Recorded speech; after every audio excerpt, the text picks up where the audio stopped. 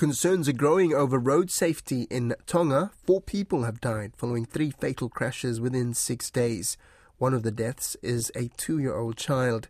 Tonga Police Deputy Commissioner for Operation Command Tevita Vailea, who has been working for police for 30 years, told Lydia Lewis it's very concerning given this year's road toll stands at 8.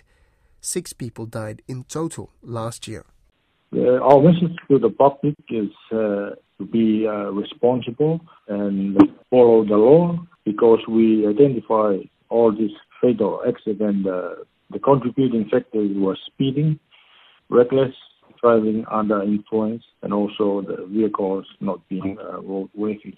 So Tonga Police believe that this incident is preventable, but we urge parents and adult people in the society to be vigilant and also take responsible for their children. For example, those that are not having a driving license means that they are not allowed by the law to drive on the road. Also, with those drivers, they should take precaution and be more careful while driving on the road and consider other road users.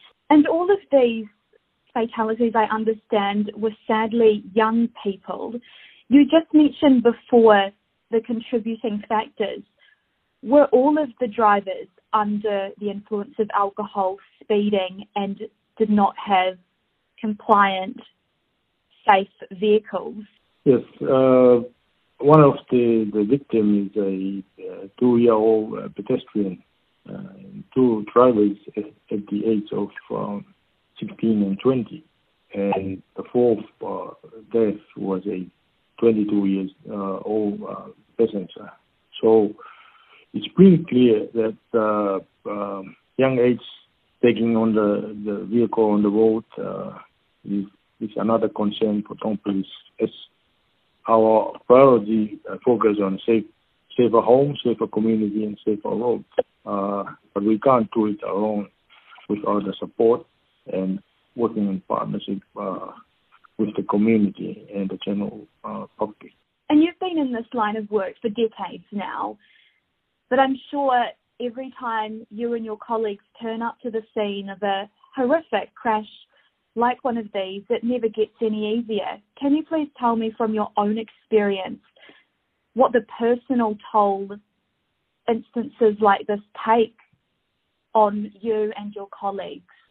Yes, it is one of our priority, one of the Tonga Police priorities, that looking at the health and well-being of our staff, considering when we turn up to those scenes where people are serious injury and fatal crash environment.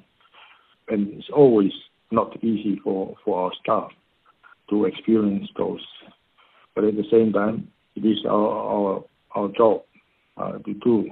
And one of the hard things for us, from our experience, that when we go out to families and knock on their door and inform that their loved ones have passed away in this sort of situation. Can you give me a timeline of what happened at each of these incidents?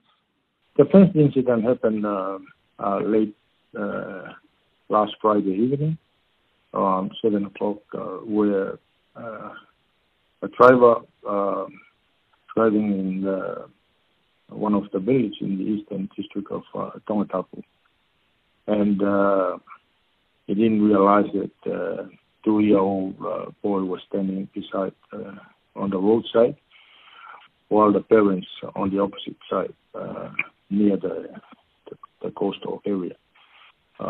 And it was by accident that he didn't realize it. Unfortunately, the 2-year-old boy was taken to the hospital and later on pronounced that he passed away. Following that one was early on Sunday morning, before 6 o'clock in the morning, the second incident happened in the district of Wava'u, to the north of Tonga Group, where the 16-year-old boy and the 20-year-old boy that they were driving one of the main roads at Niafu, heading south, while one of the driver was heading north on the same road. And the speed and also the inexperience of the driver it caused lost control of the vehicle and ended up with this fatal accident. And the driver was passed away at the scene. His passenger was later on pronounced dead at Davao Hospital. The first one was early yesterday morning, around 2:45 early morning. The 20-year-old female was driving in a RAV4 vehicle, one of the main roads in the Nuku'alofa area. And again, he lost control and hit a prop fence in one of the residents, and then head towards a electric pole where he suffered head injuries and passed away. That's horrible. Yes. In your statement, your media statement, you mentioned something quite powerful about people only having one life. What is your message to young people and to families about the seriousness of not driving under the influence? We only have one life.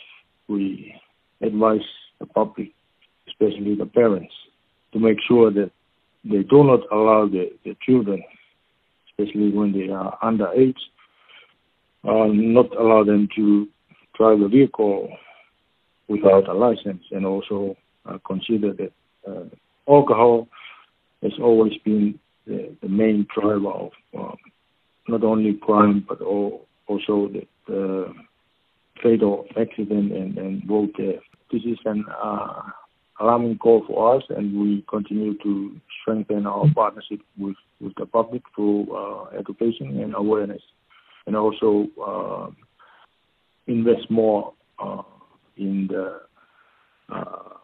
road safety area of policing.